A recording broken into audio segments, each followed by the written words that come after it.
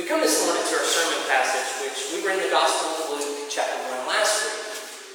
We looked at a song that was sang by the dad of John the Baptist when he was born, Zacharias.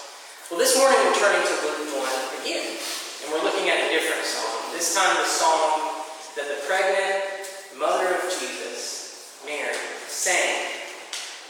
And we'll talk a little bit more about the context and what went on before she sang this song and what it can mean for us. So I invite you, if you have your Bibles, to turn to Luke chapter 1. You can see it printed in the bulletin. This is God's word. Good, beautiful, and true. And Mary said, "My soul glorifies the Lord, and my spirit rejoices in God my Savior, for he has been mindful of the humble state of his servant. From now on, all generations will call me blessed. For the Mighty One has done great things for me. Holy is his name.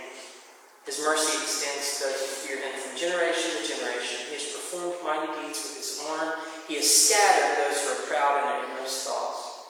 He has brought down rulers from their thrones, but he has lifted up the humble.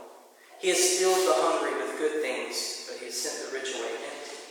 He has helped his servant Israel, remembering to be merciful to Abraham and his descendants forever, just as he promised our ancestors." Let's pray. Father, I thank you for this song. This song that Mary sang when she was probably 12 or 13. Pregnant with the Lord Jesus in her womb. This song is drawn out and born in her heart. Thank you that we have it written for us in Luke 1. And that in reflecting on it, we can think on what it means for Jesus to be in our world, what that means for us. Set apart this time, God, to show your Jesus to us, his beauty and his majesty, and cause our hearts to love him all the more. In Jesus' name, amen. For me, Mary is one of the most complex and interesting people in the whole Bible. And if you read through the Gospels, you'll see that Mary just doesn't pop up here at a manger scene when Jesus is born. She's actually a very complicated person. There's a complex portrayal of who she is. Now, our manger scenes undercut this, I think. We get into the Christmas season. I got a manger scene in my front yard, and what's there? We got the manger. We got the little feeding trough where Jesus is cradled. We got the little baby Jesus held by the silent teenage Mary, and we've got Joseph.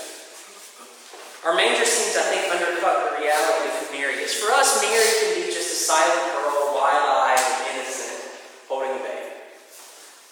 It's like she's forever frozen in this one moment in her life when her son was born. Like she only serves the story as being the doorway that God used to become one of us. But I think in our imagination, it's easy for Mary to just stay in that scene.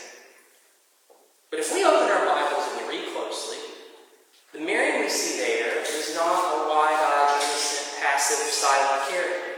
Not by any means. The Mary we meet in Scripture is lively. She's complex.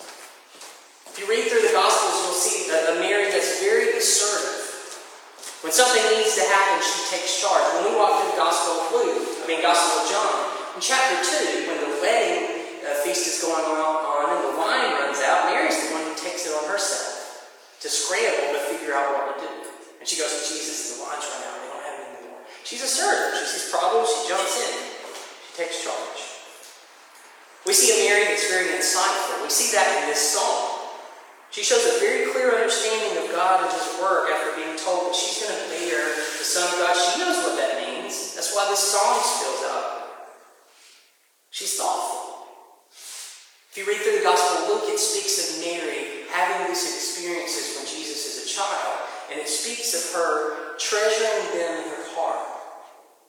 Like saving them up like treasures to ponder and think on. And in fact, as an aside, when we read the Gospel of Luke and we read these stories about Mary and Jesus when he was a kid, she's the source for these. The Gospel of Luke was written by Luke, who was a doctor who went around and quite literally interviewed folks. And so his source for this stuff, his source for the words of this song was Mary herself. But she's thoughtful. She saved this up. She's also a warrior. She's worried. We see this when Jesus comes of age, and we see this in the Gospel of Mark especially. When Jesus comes of age, and it's time for his public ministry to begin, and he starts teaching, and he starts to face his very first opposition, Mary doesn't go get him, son. Actually, she tries to go with Jesus' brothers and his sisters and stop him. She's worried that he's getting in too deep. And that this is not at all looking like she wants it to look for her son. And so it talks about her and her family trying to quietly pull Jesus away. She's inconsistent. She doubts. She struggles with her son being the Messiah, her son being the one that's going to bring salvation to the world. In other words, when we look at this full-board picture of Mary from Scripture, we don't get the passive Mary of a manger scene that never says a word. We see a lively, complex person, which I want to point out because that is good news for us. Because I'm complicated, and so are you. We are complicated people. We're complicated people. And when we see this lively, complex person right here, who is complicated, being the first person to literally bear Jesus into our world, I think we can win encouragement in our hearts. Because we are called to bear Jesus. Not literally in our wombs. Don't expect that. That's what I'm speaking of. But this idea of almost being pregnant with Jesus, to bear him into our world, this is the picture of discipleship. And if God used this complex, inconsistent person to be the bearer and the nurturer and the bringer of Jesus into this world, we can take great encouragement. Because while she's the first to bear Jesus into our world, she's not the last. So this morning, I want to pause and reflect a bit on Mary through the lens of this song she sang when Jesus was just a baby developing in her womb. Now, we've already read it, but let me set the scene. We first meet Mary in Luke chapter 1. She lives in a very small town called Nazareth, which is in a mostly rural part of Israel. Now, Nazareth at the time was probably about 500 people, so think Spivey's Corner. Mary lives in Spivey's Corner. No, but Mary lives in a place about the size of Spivey's Corner. It's a rural spot. Mary is engaged to a man named Joseph, and he's a carpenter, which doesn't mean he's not a contractor who has a bunch of folks. He was an artisan. He was just a guy that worked with his hands in wood and stone. Very blue collar in our terms. And we aren't told how old she is, but it was common in that culture for women to be engaged and married as young as 12 or 13. So chances are, when we meet Mary in Luke chapter 1, she's a young teenager. And we know from later on in Luke that Mary and Joseph were extremely poor. They were very poor people. So she's a young, poor woman from a small, insignificant town, engaged to be married to a carpenter. I just described about half the women in Harnett County. In the eyes of the world, in our eyes even, maybe insignificant. Maybe just another person that we know. Insignificant. And into this poverty, into this smallness, this seeming insignificance, God sends to her an angel with an announcement. Now, I said this last week in reference to Zechariah, but angels appearing to people, it's not like that happened all the time. We can sometimes maybe think that's happening every other page in the Bible. Angels showing up and tell somebody something. It's not. It's very rare. It only happens when God is at work to bring his plan of redemption to this new, huge stage. And so it happens here. And the interesting thing in Luke 1, when we talk about Zechariah was a priest. He was literally in the temple when the angel appeared to him. And so if there was any place in the world you would expect maybe a messenger of God to show up, temple makes sense, right? But not to Nazareth. Not to Spivey's Corner. Not to a seemingly random person. The angel shows up with an announcement. The angel does not introduce himself. He simply says this. This is the first words Mary hears from him. Greetings, you who are highly favored. The Lord is with you. This is like greeting royalty, right? You who are highly favored. The Lord is with you.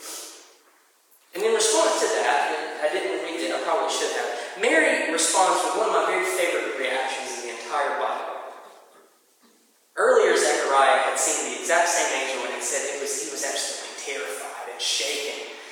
Mary, when she hears greetings, you who are highly favored, the Lord is with you, it says this. Mary was greatly troubled at his words and wondered what kind of greeting this might be.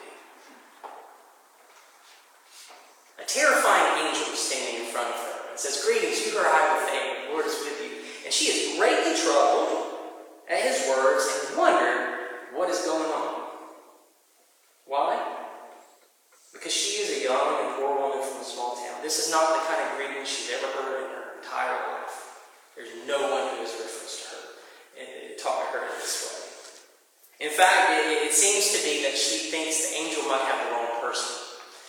Because the thing that the angel says in response to this is, do not be afraid, Mary, you have found favor with God. The angel has to go the extra mile to make sure Mary understands that he didn't get his GPS wrong and wind up in Nazareth by accident. He was coming to Mary herself, she who is highly favored.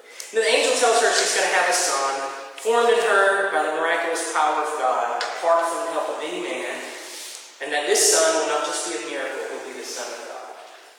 But even in that, Mary is not, even at 12 or 13, she's not passive and resigned to what's going to happen. She doesn't shrug her shoulders. She says this, I am the Lord's servant. May your words to me be fulfilled. And then she goes to see her older pregnant cousin, Elizabeth, the mother of John the Baptist. And when Elizabeth rejoices with her, that's when Mary breaks out into the song that we read just a moment ago. So let's look at this song a little bit closer. What song has been born in Mary's heart as the baby Jesus grows in her womb? I think this is a fundamental idea that's growing in her. That God's calling to her is not just for his glory, it's for her good. I think we can treat Mary in a sense like she was just kind of like a vessel to Jesus. Like we really just need her for Christmas to get Jesus into the world. And then we're good, Mary. Thank you for your service. Go off into your retirement or whatever. We just need her for that. We can kind of cast her aside. I'm being crass, but sometimes we can treat her like that. The only significant thing about her is that she's bore Jesus in her body. After that, it's like God just picked a random person. It could have really been anybody. But not Mary. Mary didn't feel that way. When Mary heard the announcement of the angel to her and told her what was going to happen, Mary did not interpret it that way. Because she knows, and we see it in this song, that whatever God is doing here isn't just something that uses her for his purposes and throws her aside. She has a fundamental conviction here that his glory is her good, and her good is his glory. Same for us. Sometimes the idea of us being used by God. You ever thought about that verb, God uses us, or we're instruments? I think sometimes we can talk about that, and our hearts can take it and interpret it this way, that whatever God wants to do, we're just kind of tools. That God might accomplish what he wants, but he's just going to use us and set us aside. That it's not really ultimately for us. It can't be for us, for our good.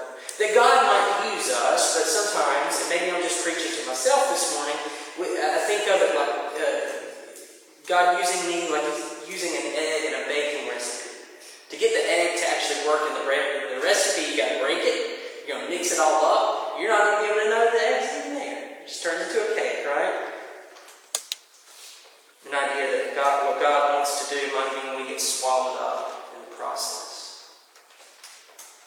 There's a possibility to even try to romanticize that. I remember, I hate this quote. I may have mentioned it before, but I heard it a lot in seminary. Pastors will use this quote by a guy named Count Zinzendorf, who you don't need to know, but a German guy from a few hundred years ago. His idea of what it meant to be called by God was this: preach the gospel, die, and then be forgotten. Preach the gospel, die, and then be forgotten. Now that would be quoted to me. I've heard it from professors, even seminary professors, and other pastors, as this romantic idea that God's calling us to the field, to be on the mission for him, the kingdom of God, and we're going to preach the gospel, die, and be forgotten. It's this romanticizing idea that God's just going to use us up for his purposes and cast us aside. And I'm sorry, as romantic as we might want to make that sound, I think that has more to do with the ideas of Braveheart William Wallace, freedom, than anything Jesus calls us to.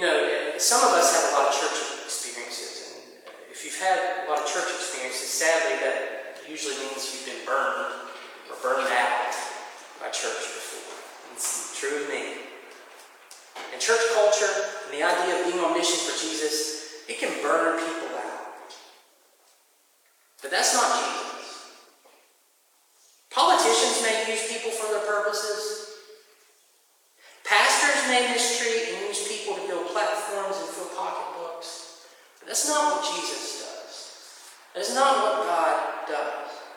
Yes, God has a mission for us. Yes, God calls us to be empowered by Him, and He uses us to grow His kingdom. But the thing that permeates every bit of this, the thing that serves as the air we breathe in the midst of being on mission for God, is His love for us. We do not serve a God that uses us for His purposes and casts us aside. It's not who He is. We are never mere servants with a task to accomplish.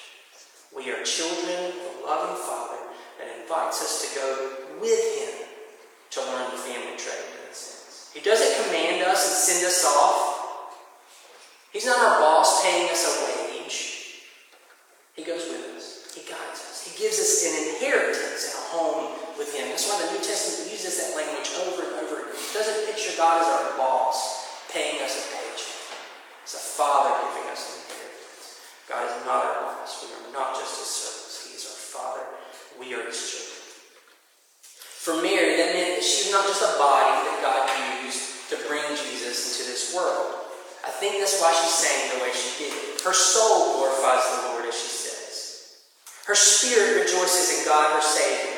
Not because she's being used up by Him, but because she says here, quote, He has been mindful of the humble state of His servant.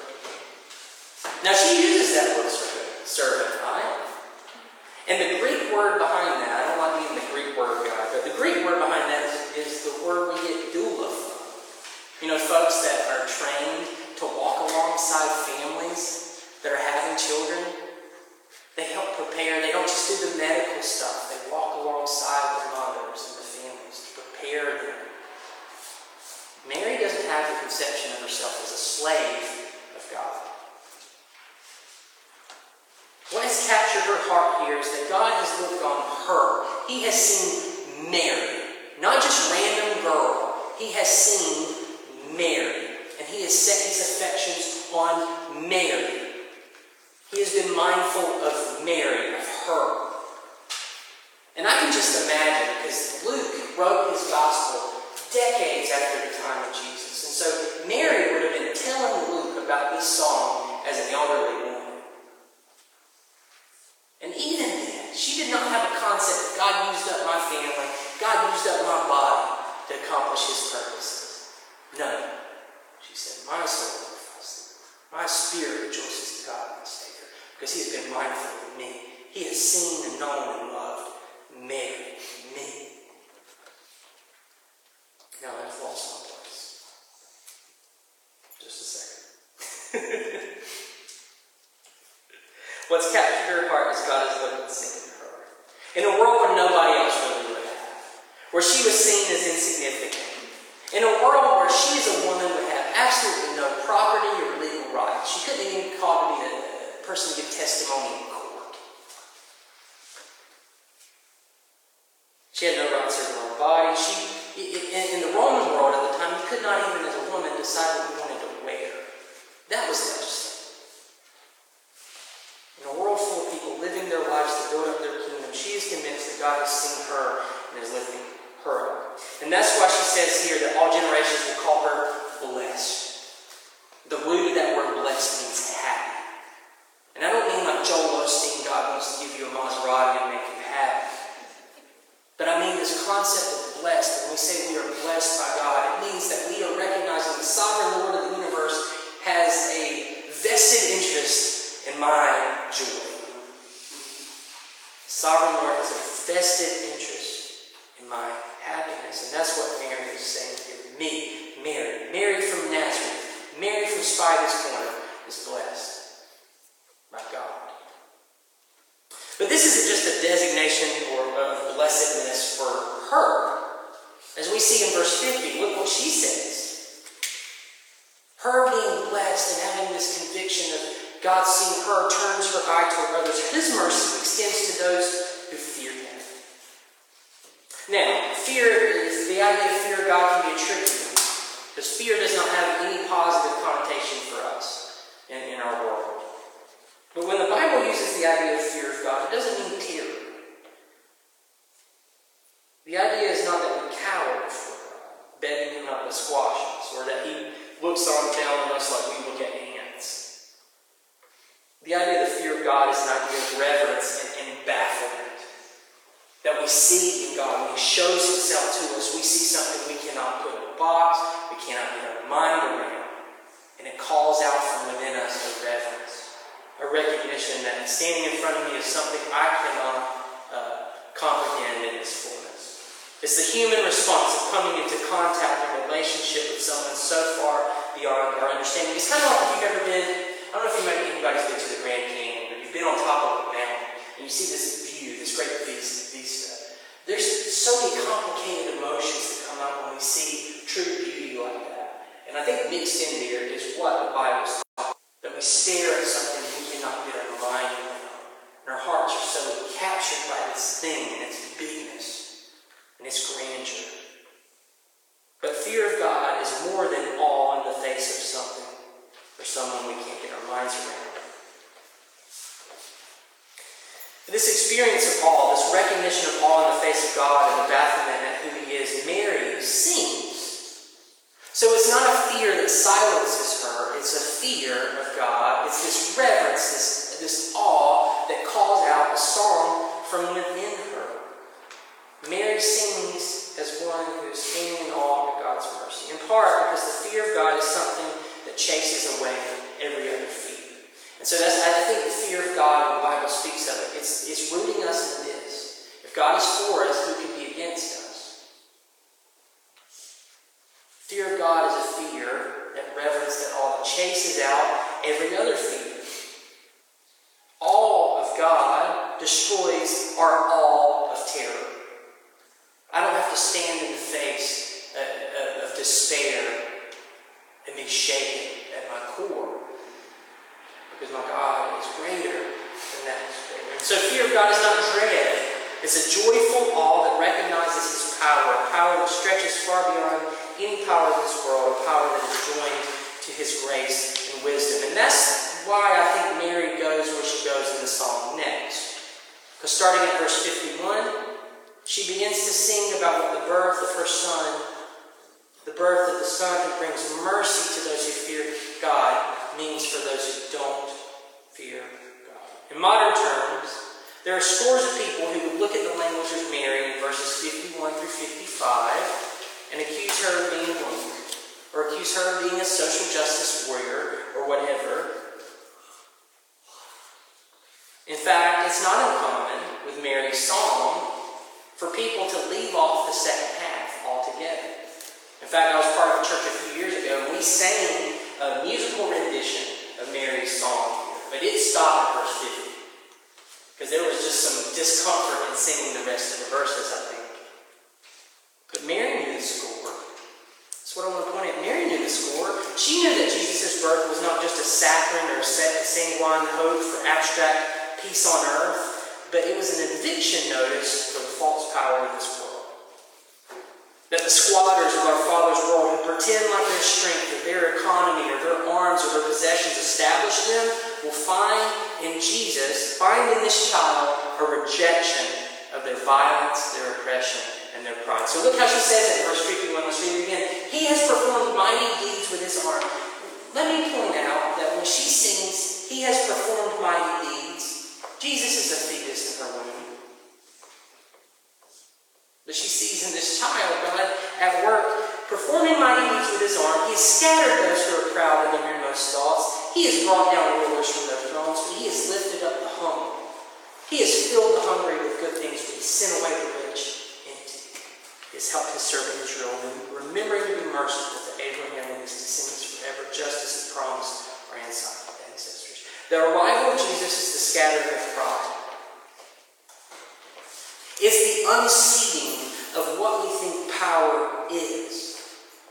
Every false power that has lifted itself on the backs of others, every false ruler that wields violence and uses people, the birth of this Son, the bringing of God's kingdom into this world, is the putting of false powers on notice. Mary is singing essentially what Jesus will say later: all who live by the sword will die by the sword. The gains of the power of this world, political power, can only ever be temporary. It can never be ultimate, because God is there. Now, if we keep reading in Luke, we'll see that this looks a lot different than what we might think here. And if we were just reading the words of Mary without any context. And honestly, I think it looked a little bit different than maybe Mary thought when she was singing this song. Or at least her song here was one that she struggled with. The confident declarations that she makes here as a pregnant woman later on in her life give way to doubts and fear when she starts to see her son face opposition.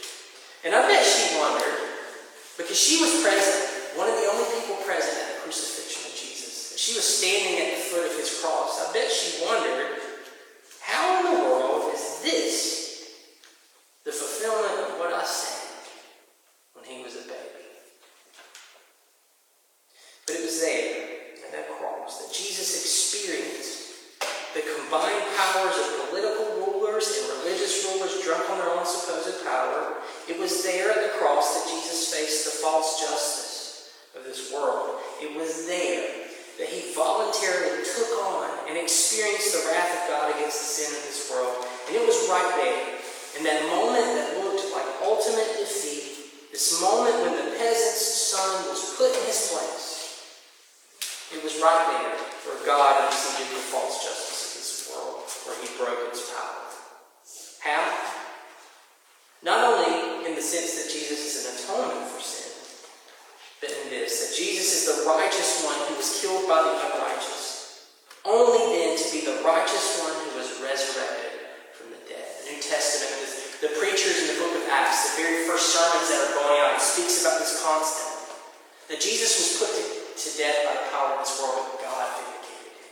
And when he was raised from the dead, he was seated on high above every ruler and every throne. The scripture says he was vindicated in his resurrection. But that just wasn't for himself. He was raised, to quote the Apostle Paul, for our justification. Meaning this, in a world full of false claims of significance, false ideas about what is insignificant, Jesus judges the old creation with all its flaws, with all its violence, to bring a new order to life. A new creation, not defined by the false ideas of this world. A new creation defined by the creative power and love of God. A new creation where a peasant woman is not written off because she's poor, or because she's a woman, or because she's from a small town, but the place where she is lifted up. And she's the one who's called us. Now, what can all this mean for us as we're closing our thoughts on this song? As I mentioned earlier, if we keep reading in the Gospels, we don't see a Mary who got it all right here. It wasn't like a switch flip, and then she was good for the rest of her life. We don't see a sinless Mary. That's a creation of later on. What we see is someone who didn't stay on a straight and steady path of never doubting and never struggling with who her son is. Like I said earlier, she's a complex character, not one-dimensional, complicated, like us. So take encouragement here. God used this seemingly insignificant, complicated, inconsistent woman to bear Jesus into this world, to literally be the bearer of the Son of God into our world. And Mary was the first complicated person to bear Jesus, but not the last. For as I said earlier, we're not literally pregnant with a baby Jesus in our womb, but we do bear him in this world. The New Testament talks about Jesus sending his Holy Spirit to us, and that we are empowered, and God dwells within us by the power of his Spirit, and is drawing out from within us his grace. It uses these terms. This is the imagery of pregnancy. We are pregnant with the possibilities of God's grace. Or better yet, we are pregnant with the presence of God who brings his mercy to the humble. And that's growing with us, to be born into our world. So my prayer for us is that God would form in us the same heart as Mary. That we would have the faith to look at His troubling grace and say, I'm your servant. May your word to me be fulfilled. To receive His grace in all its oddness and all its faithfulness. To bear, that God would work in us the same faith to bear Christ within us. The hope of glory that Paul talked about in Colossians 1. That I would never see myself as someone who is stupid and insignificant to be cast off. But I would see myself as someone that God has chosen to join Himself to. That I would store up the treasures of Jesus in my heart and contemplate them, to marvel at His grace again and again. That I would have the same faith to know that the coming of Jesus is not myopic good news of your best life now, or just like a pie-in-the-sky hope of some time later. But it's the coming of the kingdom of God. The domain where the eternal joy that belongs to Father, Son, and Spirit becomes our joy. Where we are swept up into His joy. Good news to the poor, to the hungry, she said. And notice the conviction to the oppressive, the powerful, hungry, and the rich. That we would have the same faith to know this is true even when we don't see it in full.